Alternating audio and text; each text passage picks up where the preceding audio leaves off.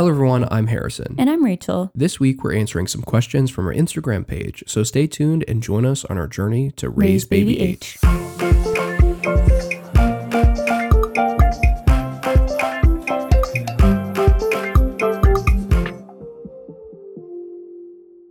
Okay, so this week we decided to ask you all for some questions on Instagram. We try to do these around halfway mark, so we did one in the middle of pregnancy, the end of pregnancy, and now that Edison is 6 months old, we thought it would be a good time to do another one. So if you're ever wanting to ask us questions for the next one, make sure you give us a follow on Instagram. Our page is Meeting Baby H. These questions are anything related to pregnancy, postpartum, or parenting, and if you have a question, don't feel like you need to wait for us to have a Q&A. Just send your question in. We love hearing from you and hope that we can help you in your parenting journey. These questions are not in any particular order, so if you want to see what questions we were answering today, take a look at the description of the episode. Let's jump right in. So the first question is, has the number of children that you want changed now that you have one? And so I think we should start with how many kids we thought we wanted when we got married. So for me, it was always either 2 or 4. For me, I really have always lived at 2. There probably was a time in my life where I thought I wanted 4, but as I've gotten older, I think I've just have stuck to 2, and for some reason, that's just the ideal number of kids to have. I think the way I explained it to Harrison is that we would have 2, and then 3 would be like if we have an accident, we would have 3. But if you have 3, you might as well have 4 because it's just going to make it a nice round number. Everyone has someone to play with at all times. Yeah, this nice round number thing I just think is absolutely absurd. Rachel actually wanted us to wait a whole year to get married so that our anniversary would not be on an odd numbered year. And that is just insane. So obviously we did not do that. And, hopefully we don't have 3 kids and we'll just stick with 2. So now that we have 1, I think I actually want more kids. And it wasn't like that at first. Like immediately after Edison was born, for the first 3 months, I couldn't fathom how anyone could have more than 1 child. But time does heal. And so now the baby fever is definitely coming back. And I think I want more kids than 2. There definitely were quite a few times after Edison was born that Rachel was still recovering and was just like, I don't think I could do this again. I don't think I could walk into it knowing that it could be this way. And that definitely had a huge impact right on. But as we've continued and we've gotten to go through some of the milestones with Edison, Rachel is constantly talking about when we're going to have the second, when we're going to have the third. And I am still sticking hard to 2. I think that the biggest thing that would make me change my mind is that in my head, I just imagine us having 1 boy and 1 girl. And so if that's not the scenario, I do think it would be fun to have a little girl. But I still think 2 is a better number. So hopefully our next one can be a girl. Another question that we have is, what did you do to help your baby sleep? Mine is 7 weeks and waking every 2 hours, and I feel like I'm going crazy. And let me just say, we have been there. We totally understand the sleep deprivation is real. And so taking it just moment by moment is really all you can do right now. I think that we really struggled with sleep early on, and it's just something that we kind of ignored. It was not a big deal to us, except for the fact that it was just exhausting all the time. I was very fortunate to have 16 weeks off for my paternity leave, and so it kind of allowed us to delay this whole sleeping thing, and I have a hard time sleeping overnight anyway, so it made it easier for me to take care of Edison during the night, but it definitely made that morning shift really, really rough. So for about the first 4 months, we pretty much did co-sleeping. Edison did not like to sleep anywhere but our bed, and so we just kind of suffered through that. And then when he was about 4 months old, we did the taking care of babies course. We really didn't want to do co-sleeping. So we had a bassinet, which was really just a pack and play with a bassinet attachment. And we just weren't trying to have him sleep with us. We moved him to his crib really early. And so that was kind of the plan. But what happened every single night is we'd start Edison wherever he was actually supposed to sleep. And then he would cry. We'd get up, we'd feed him. And then he'd probably do it one more time before we're just like, you know what, this isn't dumb. I'm just going to put him in the bed with me. Or I would feed him on the couch and I would just sleep with him on the couch. After we did the taking care of babies course, he is now sleeping 10 to 12 hours every night. And so some of the biggest tips that we learned from that is to keep your baby awake for the full wake window for their age. And if you just type in on Google wake windows for a 3-month-old, like you can find an article that's free that will tell you how long your baby should be awake at that age. These numbers are kind of guidelines, and if you really pay attention to your baby's behavior, they probably are telling you that their wake windows are over anyway. So when you read that it's like half an hour or an hour, it probably makes sense based on your baby's schedule. And what is very different for babies versus humans is more time awake does not mean more sleep for them. We tried that. We tried to just keep Edison up for a very long time, and it basically made it so that he was so tired he couldn't figure out how to fall asleep. And then you're just in this like never ending cycle of he will not go to bed. So stick to those wake windows and then get your kid down for a nap. They'll take their nap and then you can just restart the cycle over. And that should help with overnight sleep.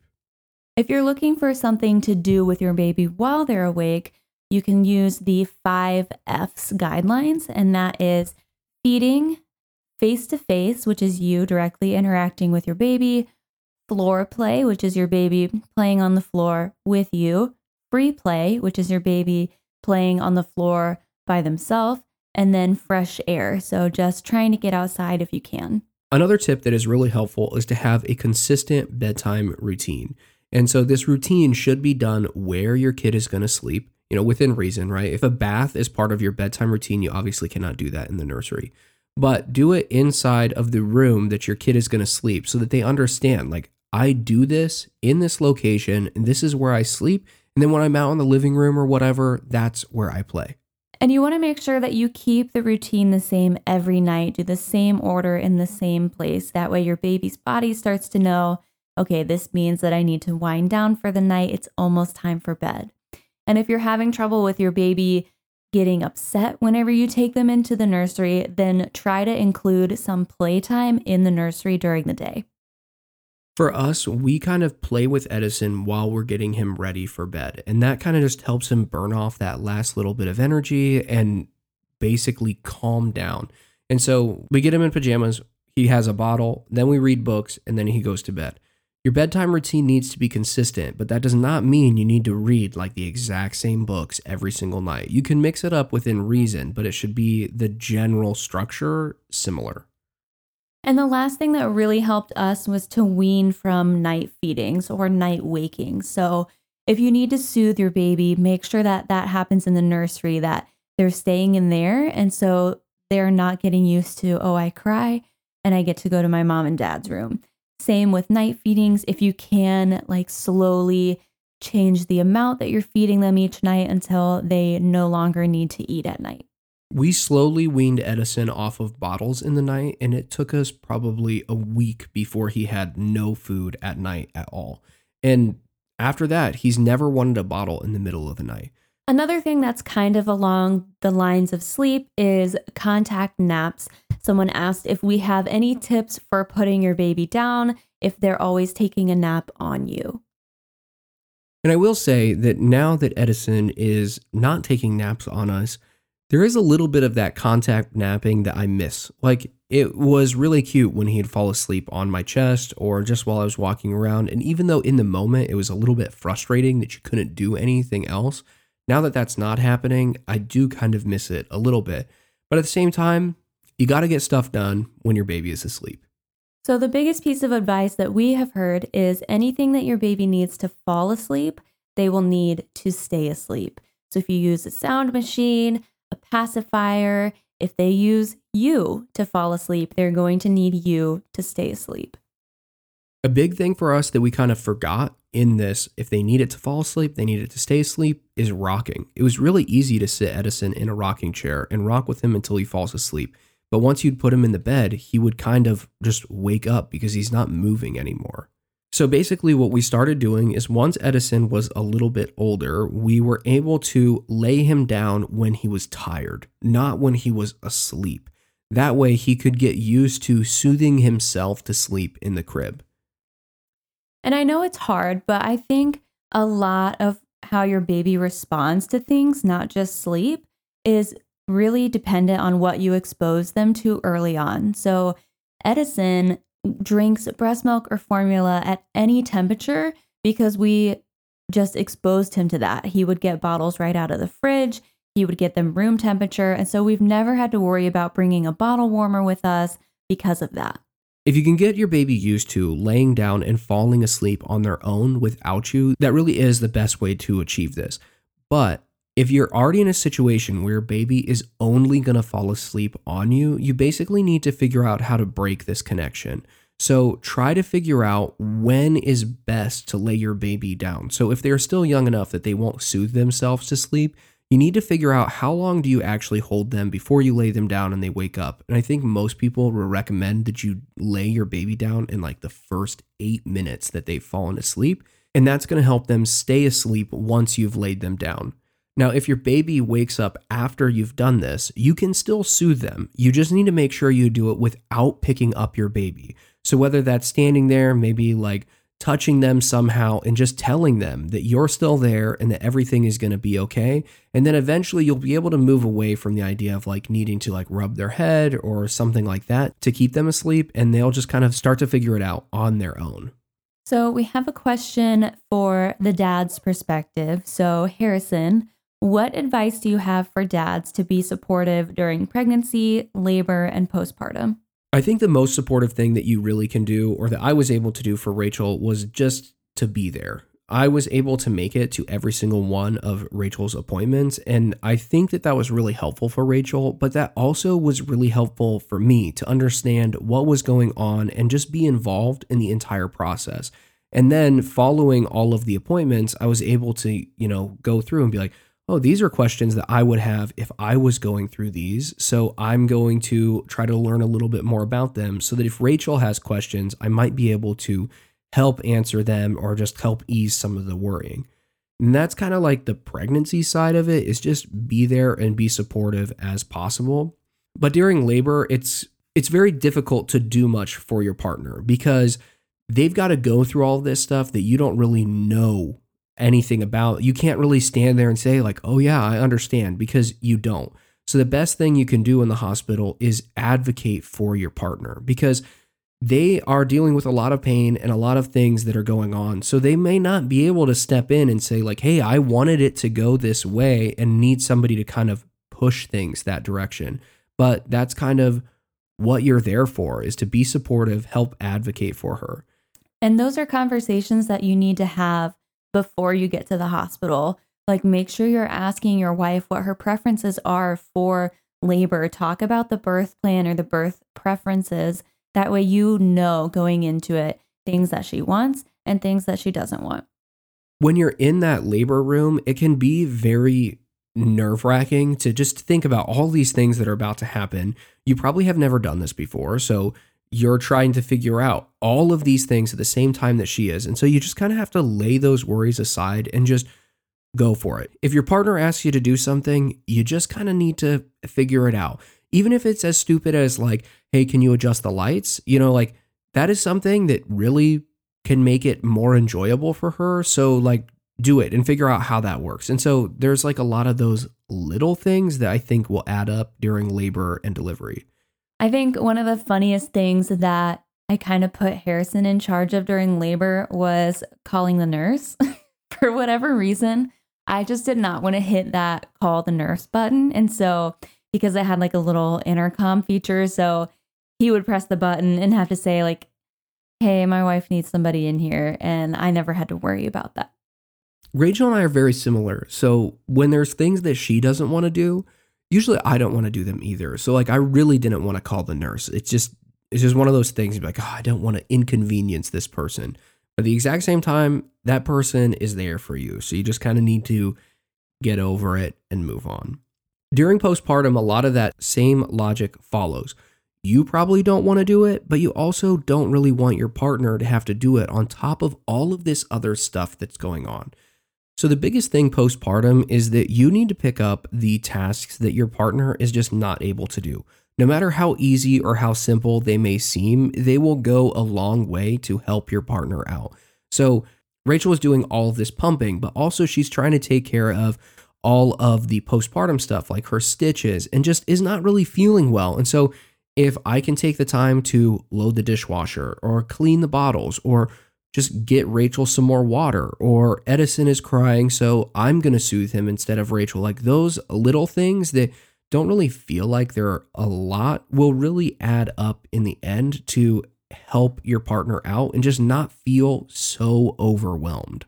I will say from my perspective, the biggest thing that dads can do is just advocate, like Harrison said. All around, like pregnancy is very taxing physically and emotionally. So if your wife is having a moment, you need to step in, whether that's like friends and family are really annoying, like you need to kind of speak up and say, hey, like let's take a break. Or with doctors, if there's something that your wife has a preference on, then you want to make sure that you're speaking up about those things, especially if she's in a position where she can't. On top of that, I would also say that you should be as knowledgeable as possible on this process, because your partner is going to be going through all of this stuff that's like a lot of physical and a lot of emotional challenges that you've never faced before. And while you as the dad, you are also going to be dealing with a lot of those emotions, the most helpful thing that you can do in a scenario where your partner is feeling very overwhelmed and just concerned about everything is at least know, how can I calm her down or maybe ease some of this worrying, and just know that she doesn't have to worry about what is the next step, how do I do this, and you can kind of take some of that work on. So another question we have kind of along the lines of postpartum was, did you wait 6 weeks to have sex? And yes, yes, plus. We waited almost 12 weeks, and there were a couple of reasons for that. The first was that I got an infection, so that kind of set my healing back by a few weeks just in general. And then because of the infection, it kind of caused some of my stitches to come out, and so they weren't holding everything together.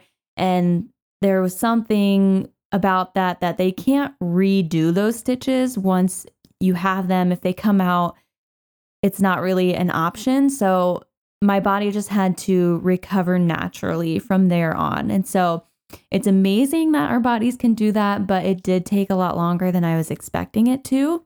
And then the last thing was that I had 2 different types of tears. So I had a perennial tear and a labial tear, and labial tears just take longer to heal in general. I think that while you're in pregnancy, this is a lot of concern for a lot of people, is how long does this postpartum phase take before you kind of like feel back to normal? And really, it was something that was very taxing on Rachel. Every single day, Rachel was concerned about her tears, how everything was healing, and just how long is it going to take? And I think part of that is that Rachel needed to go back to work a lot sooner than she was really planning to. So she needed that process to kind of go quicker and just feel back to normal. But there's so much other stuff in your life. Nothing is really going to be exactly the same.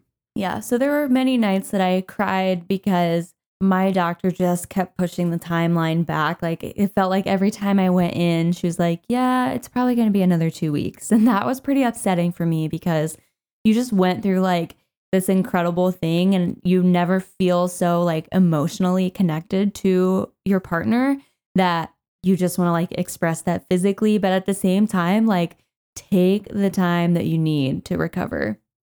The last question that we have is, does your first birth make you scared for baby number 2? So yes and no.